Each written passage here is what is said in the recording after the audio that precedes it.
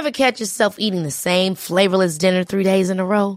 Dreaming of something better? Well, HelloFresh is your guilt-free dream come true, baby. It's me, Keke Palmer.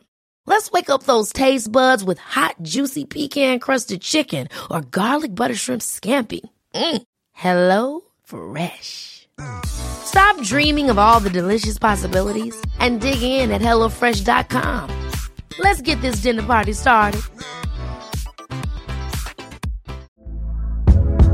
Hey there, it's Michelle Norris. I'm host of a podcast called Your Mama's Kitchen. When I travel, I'm usually looking for a way to find a taste of home when I'm not at home. And one of the things I love to do when I am at home is entertain. And Airbnb allows me to do that. When I was in California recently, I rented a house that had a great kitchen. And when we were sitting around the table, we were all thinking, we're in someone else's house. Someone could be in all of our homes as well. If you have a home, but you're not always at home, you have an Airbnb. Your home might be worth more than you think. Find out how much at airbnb.com/host. Hello and welcome to Backchat, Nature's monthly digest of the best of the newsroom. This month's edition is brought to you by robots and by a selection of possibly fake data. All be revealed shortly. I'm Kerry Smith, and joining me in the studio I have Lizzie Gibney. Hi Kerry, I'm a reporter. I write about physics here in London. And I have Richard Van Norden. Hi Kerry, I edit Nature's News from London. And on the line from Washington DC is Lauren Morello. Hey, I'm a news editor here in DC. Excellent. Now, coming up this month, research misconduct, scientists doing naughty things like maybe faking their data, plus an update on the latest of those such scandals. And we'll be meeting the robots that can recover from injury all by themselves. And, of course, desperate to avoid an antibiotic resistance crisis, scientists are getting inventive and looking in some really odd places, so we're going to look at some of those as well. Now, first to the most gossipy of the stories that I just mentioned, scientists doing naughty things, otherwise known as research misconduct. Now, let's start with the recent case and then broaden out to the wider picture. The recent case I'm talking about is a paper published in Science at the end of last year that one author has asked to be retracted because of data irregularities. Now, Science published an editorial expression of concern a few days ago. They haven't yet retracted the paper. The study was about political canvassing, and it claimed that a 20-minute conversation with a gay canvasser could change someone's mind about voting in favour of same-sex marriage.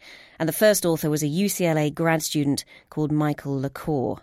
Richard, Nature hasn't covered this story, has it? But it's been picked up a lot elsewhere in the media. Yeah, we didn't cover this story. It seems like an almost standard, I hate to say it, but an almost standard case of someone apparently not doing what they said they did in a research paper, although we are still waiting, as we talk about this, for Michael LaCour's response, which is to come at the end of the week. And Science has not yet published a retraction, so we shall see. But it seems very likely from all the reporting that's been done that canvassing was done. People chatted to householders and said, what's your opinions? But no survey was ever sent out afterwards to see if people's opinions change as a result of the canvassing. And that is the data that Michael LaCour is alleged to have made up. But this wasn't spotted by his co-author, Donald Green, which is very embarrassing for him and suggests he should probably have paid closer to attention. But it was in the end spotted by researchers who were trying to do the study themselves. They were so surprised that LaCour had reported such a strong effect. And after they couldn't get a response rate as high as LaCour's, they looked into the data and found some suspicious patterns and eventually traced it all the way back to the surveying company who LaCour said had done the survey and said they had nothing to do with it. And it's emerged that LaCour has said he has lots of money from various foundations for his work, and all of them have said that they haven't given him any grant money at all. So it's all rather murky. I mean, what are we to take from this? We haven't covered it partly because we didn't cover the original story. We thought, well, it's another political science survey. But a lot of media who did cover that original story have covered the subsequent story very well. But to those of us who sort of watch this thing go on, we see loads of retractions every year, hundreds of retractions every year, some 2/3 of which approximately are due to fraud and misconduct. So in one sense, this story is a bit run-of-the-mill. Very few scientists commit fraud. According to surveys, 2% of scientists admit some kind of misconduct, which could be something like plagiarism or missing off a data point, which is, of course, much less fraudulent than making up a survey altogether. but only 0.02 to 0.04% of papers are ever retracted. Think about any other profession you know. Would 98% of people in any other profession, be proudly able to say that they haven't ever committed any kind of misconduct? It seems unlikely. So that's why these kinds of fraud cases, these misconduct cases, stand out when they do happen. Yeah, so it seems like this case is just another one of those where we say this guy LaCour, maybe he was just a bad apple. But it's interesting because the papers have obviously gone so big on it. And partly that might be because they covered it in the first place. So they feel maybe like they've had the wool pulled over their eyes to some extent. But there's a paragraph in the New York Times' coverage which kind of quite boldly said the case had shaken not only the community of political scientists, but also public trust in the way the scientific establishment vets new findings. And that brings us back to the question, is there something else that the scientific establishment could be doing here to stop cases like this happening? Retrospectively, you can always go back and say, oh, at this stage they should have done this, at this stage they should have done that. But I think it's really hard to stop things like this happening. And it's obviously just on such a massive stage now because of who reported on it and in the fact that it came out in Science. But maybe, they happen just very, very rarely and they're very hard to find. We know that, right? Because actually nature itself, we know, of course, we're not immune from this. And there was the Stapcell scandal that's been sort of rolling on for a while, where both papers arguing for this new type of stem cell had to be retracted. But the coverage this time seems to me to have been quite different. Many more media outlets picked it up.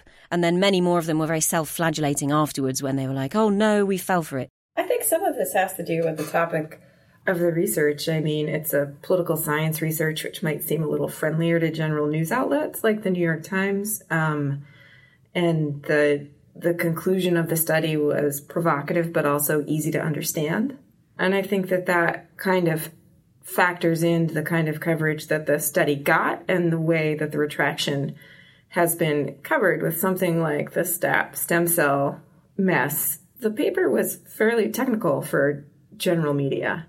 And the way that the misconduct was identified also required some explanation. Here, I mean, it's a broadly appealing study on a not particularly technical field, and the allegation is that the data were made of whole cloth. So it's fairly easy to understand every step of this. Do you feel, Lauren, as if there's a sort of danger of the court of public opinion here getting hold of this more easily as well, then, because it's easier to understand, easier to grasp what went wrong and what the original finding was? It's not clear to me that the New York Times is right, that this is actually shaking public opinion. In particular, I used to cover climate change, and there was a lot of opinion polling after the so-called ClimateGate controversy a couple of years ago, where there were allegations by climate skeptics of wrongdoing by climate scientists. There didn't appear to be actual wrongdoing, but, news media reported the controversy, and there was lots of prognostication about how this was going to change public opinion, and it didn't appear to change public opinion much at all in the long run. It's no bad thing, though, I think, that with extra public scrutiny, that might give universities a bit of the prodding that perhaps they need, and funders, to realise that research misconduct is still an issue that's there, and it's not going to go away. Just last week, I was writing a story over here about the fact that universities in the UK they're failing to live up to this thing called the Research Integrity Concordat, and that was an agreement that was signed a couple of years ago, which came off the back of a government committee which said that oversight of research integrity in the UK just wasn't up to scratch. And so now they have to adhere to this concordat, which includes various different principles and recommendations. But one of them in there is that not only should they should investigate cases of misconduct in universities, but they should also publish the reports that detail those cases anonymously. So it's not, it's not going after individual researchers. But this study, this snapshot survey that was done, found that very, very few were actually doing that. It seems like they're still trying to pretend that misconduct doesn't happen, when we know from cases like this, from the survey that Rich mentioned earlier, misconduct clearly does happen. So either universities need to, if they do already have good mechanisms in place to find that misconduct and to take measures against it, then they should be telling us about it. And if they're not, then they really need to be doing that in the first place. And in the US, there is some government regulation. In the US, there's a body called the Office of Research Integrity, and they oversee investigations. So they have a bit more teeth than is the case in the UK, where we have just an advisory body called UK RIO, and we also have this Concordat, which is a kind of gentleman's agreement between universities. So it's got a bit more teeth in the States. But Lauren, I don't know what you think, but has it got a lot more teeth? The Office of Research Integrity does investigate a lot of cases. They issue findings that often lead to retractions or penalty. But I think the standard kind of line here that you hear when you bring up ORI is that it doesn't do enough. There's an interesting case this week in Iowa. A researcher is going to be sentenced for misconduct related to some AIDS research. And this researcher was prosecuted by the government, in part because one of the senators from Iowa, Chuck Grassley, oversees NIH and took a personal interest in this case and pushed for prosecution. So, we do have some issues here where the level of penalty can sometimes depend on whether you grab the interest of somebody like a senator. Richard, you're off to the World Conference on Research Integrity, very well timed for the LaCour case. Is he going to be the talk of the town? Oh, I imagine so. So this is a conference in Rio every 2 years. And the questions that this kind of conference asks is, what is the wider environment that leads to misconduct? And I should also say sloppy research. In fact, many people would say that sloppy research is a much greater problem than the occasional complete fraudster who makes up the entire survey, which is so rare and so extreme when it happens. But sloppy research maybe perhaps pervades the literature, as I think we've discussed before. So one question is, does the wider environment of the pressure to publish in high-profile journals to get the paper, in Science in this case, in Nature and others, or in Cell or in The Lancet, is that pushing people to cut corners, to make up studies? It doesn't quite make sense to me, because he's basically made up a paper which very swiftly got found out. That's the end of his career. So I'm not sure how that was beneficial in the long run, although he may have hoped to get away with it forever. And he did have a job lined up at Princeton, right? Which I'm sure is on ice now. Yeah. And so people say, well, the environment is more difficult now and people want to get into high-profile journals. And there's no evidence for any of this. They just say it anecdotally. We don't actually know any of this. Certainly, I think that people will say that education is one avenue to help transparency of data, and that's why sort of putting stuff like this in the spotlight, everyone hears about this, probably a good thing in the long run. What Lauren was referring to is punishment. Is that a deterrent? If someone was slapped in jail, would that be a deterrent? I don't know, because I think that people who are so desperate as to make up an entire survey and potentially ruin their whole career will do it anyway. But so this is the kind of questions that's going to be pondered at this World Conference. So it'll be interesting to see what people say there about this. And Richard, you have, in the name of integrity, we're going to tell our audience that you have a vested interest in this conference. They've asked you to give a talk. Yeah, I'm going to give a talk on the responsible reporting of research in the media. So lessons for scientists on how to responsibly present their findings. Slide number 1 says, don't make up your study. I can give a sneak preview now. But I think the more interesting question is that scientists often grumble at reporters for sensationalizing and making things up. There was a fascinating study published in the BMJ last year that showed that it sort of tracked the trail back from sensationalized research and found that in many cases the sensationalism was in the press release, sometimes in the quote of the scientist, hyping what they'd done. So what we actually have is a chain of actors with incentives all the way along that lead to research getting sensationalized. Well, have fun in Rio. We're not at all jealous. Now, on to our second story, which is about these self-healing robots. Now, this is a paper from a team based in France who have built a hexapod, a robot with 6 legs, and then they've instilled in it thousands of different sort of behavioural motifs, if you like, and then asked it to basically choose which one it would like to do when one of its legs gets snapped. So it's a bit mean, basically, what they've done. And there are videos on the website of this robot sort of limping along and basically learning how to renegotiate its territory with its one leg hanging off. So the cool thing about this is it is really one of those studies that moves us from, look, we've got a really complex machine, to this has actually got some kind of not maybe intelligence, but ability to do things for itself. So you could always have contingency plans built in. You can always say, if X happens, then Y. But you know that if you're actually sending robots out into the field, that's not going to be very practical or realistic. It's always going to come up against some other kind of issue. So what they've done here is they've kind of used trial and error, really, to say to this robot, they've given it a program that allows it to learn from whatever scenario it finds itself in, how to literally get back up on its feet and toddle off. It's quite cute, isn't it, this little robot? It's really cute. And it looks like it's doing something really simple, because how do humans learn to walk? How does a cat with one of its paws scratched, how does it learn to sort of get around in the garden? I mean, these are things that we see and we're very familiar with, and it just looks so simple, but actually it's very complex. Yeah, and it's following in a kind of trend at the moment of trying to make robots, make their intelligence human or animal-like. There's like reinforcement learning. So you're in a scenario and you use the feedback after a big trial and error process to actually decide what is the right course to take. In this, it was a little bit helped because it had built in some bunch of, I think, 13,000 different patterns that it could pick from. So in the story, which is by one of our colleagues, Davide Castelvecchi, he describes it as a kind of instinct that they're programmed with. So that's true, I suppose. We don't start completely from scratch, do we? We get a little bit of help. So it's not doing it from scratch either, which would be, I think, maybe even possible, but would just take an awful lot longer. This trend for machine learning to be based on kind of animal, human intelligence, something that evolution has kind of already done. Richard, was that a theme at the machine learning conference you've recently been to? Yeah, the Royal Society convened a machine learning conference in London last week, and the emphasis very much on robots that used Bayesian theorems to update their understandings of how the world works, which is also believed to be how we humans learn about the world and update our expectations as we experience new stimuli or feedback in the world around us, like knocking a microphone there. And then saying sorry afterwards. And saying sorry. So this robot is working the same way. It's instinct, it's pre-programmed about how it should behave, and then something unusual happens, like its leg is broken, and it tries something else, and that works better or it doesn't work better, and it kind of updates its response. There were some really cool robots, actually, at this conference.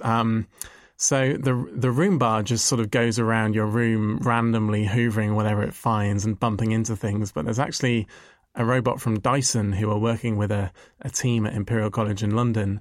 They're getting the robot to recognise the room it's in and sort of carry that recognition in its head by continually visualising the room in the same way that human vision works, picking up corners of the room and orienting them in space. That basically means that it can go around the room and never return to the same spot that it's been in before. So it's like a kind of intelligent Roomba that knows where it's hoovered. And even if you drop it into a situation it's never seen before, like a battleground or, for example... because vacuuming in battlegrounds is exceptionally important. Got to keep the place tidy.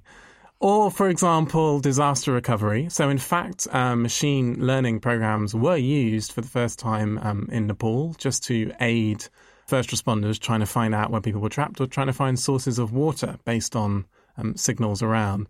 So it's all very early days, but these robots are starting to sort of understand their environment and to react to their environment in much more intelligent ways than before. There's actually the DARPA, the U.S. Defense Department's research arm, has a contest going on now for robots that display this kind of machine learning for use in humanitarian assistance. My favorite is one that looks like a headless chimp, actually. Weird. What does it do?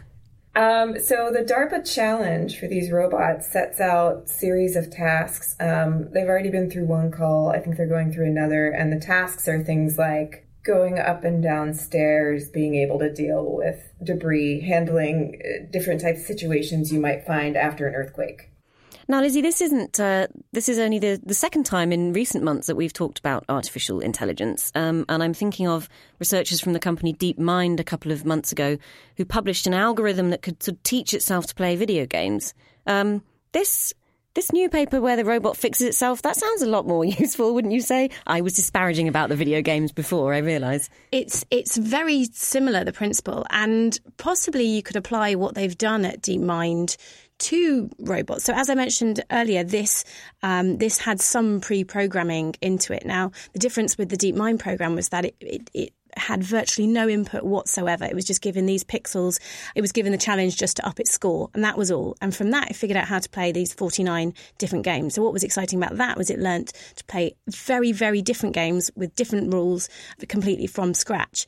Now, here, if you threw this robot, I'm guessing, into some scenarios where it wasn't a broken leg, something else happened, I don't know, a block fell on it or something, it wouldn't know what to do because it doesn't really have the ability to work around that because it's not one of the options in its programming. So what you'd be hoping to do is to apply something like the DeepMind program eventually, someday, to a robot so that it had that ability that we really do have, just to take in as much as it can from its environment and use just that and a few simple rules in order to navigate and negotiate its way out of that situation. So who knows, when I was at Google, because we recorded a video while we were there, I'm sure one of my questions was to do with robots, and their press person said, no, we don't like that one. So so who knows what that means. That's very interesting. Well, at the conference, DeepMind were there, and they're now working on 3D video games, driving games, at which their program's doing very well, and lapping around all the other cars in a short video they showed us. And they also talked about giving their video game player a memory, so that it could remember from one game to the other what it was doing rather than being retrained from scratch on every single game. What you'd want it to be able to do is to build up that memory on the job. So if in one scenario its leg broke and then it figured out how to walk, it could apply that in another scenario. But yeah, that takes memory, which is difficult as well. Or if it ended up in an unpre-programmed scenario, like it fell on its back by accident off a wall, then at least it could be like, oh, well, I can play Pong. Exactly, or Space Invaders. Or Space Invaders, quite. Well, it was very good. Or it can just, pretend to be in a driverless car. That's where all of this is going. This week, in fact, the 28th of May, is quite the artificial intelligence special in Nature, and there's an opinion piece about the ethics of automated robots. So we're talking about this on quite a cute level. I mean, it is really sweet if you watch the videos. But what if this robot we just met could mend itself and it had lasers? Are people talking enough about the slightly sci-fi sounding but kind of scary outcomes of all of this? A person has to give it a laser in the first place. If we're developing robots that have the intelligence to come up with their own lasers, then that's something else, and we're very, very far from that. Well, there's only one thing, I suppose, Lauren, that should worry us more than invincible robots, and that is antibiotic resistance. Did you like that transition, everyone?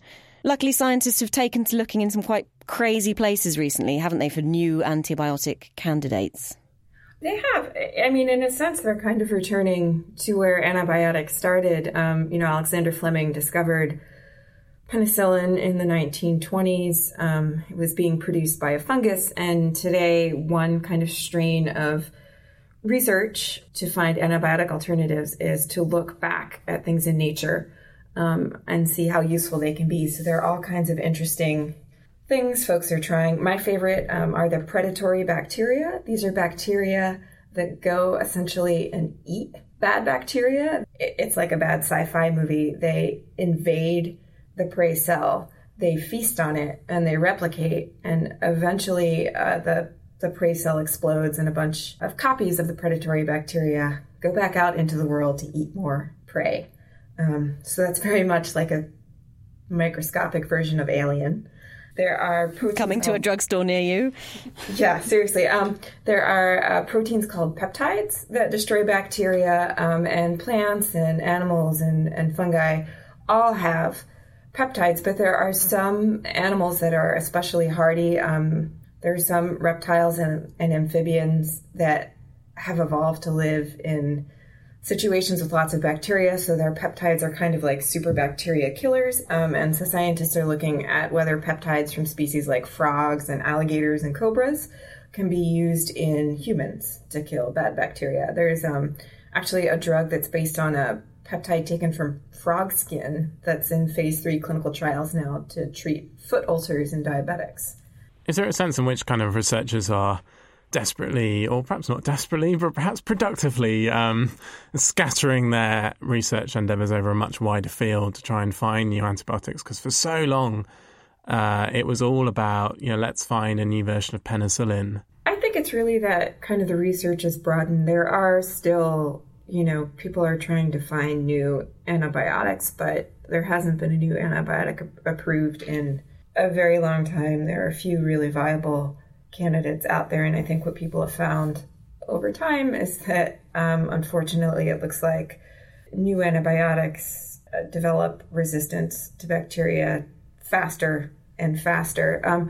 So, I don't think this is desperate. So, a lot of these concepts are things that have been out there, but there's kind of a new incentive to actually develop them. The bacteria that eat other bacteria that I mentioned, DARPA, the U.S. Defense Research Agency, just gave out almost $20 million in research grants this week, and they're interested. They have a program where they're funding this type of research because they're trying to figure out how to treat soldiers who contract really nasty infections on the battlefield.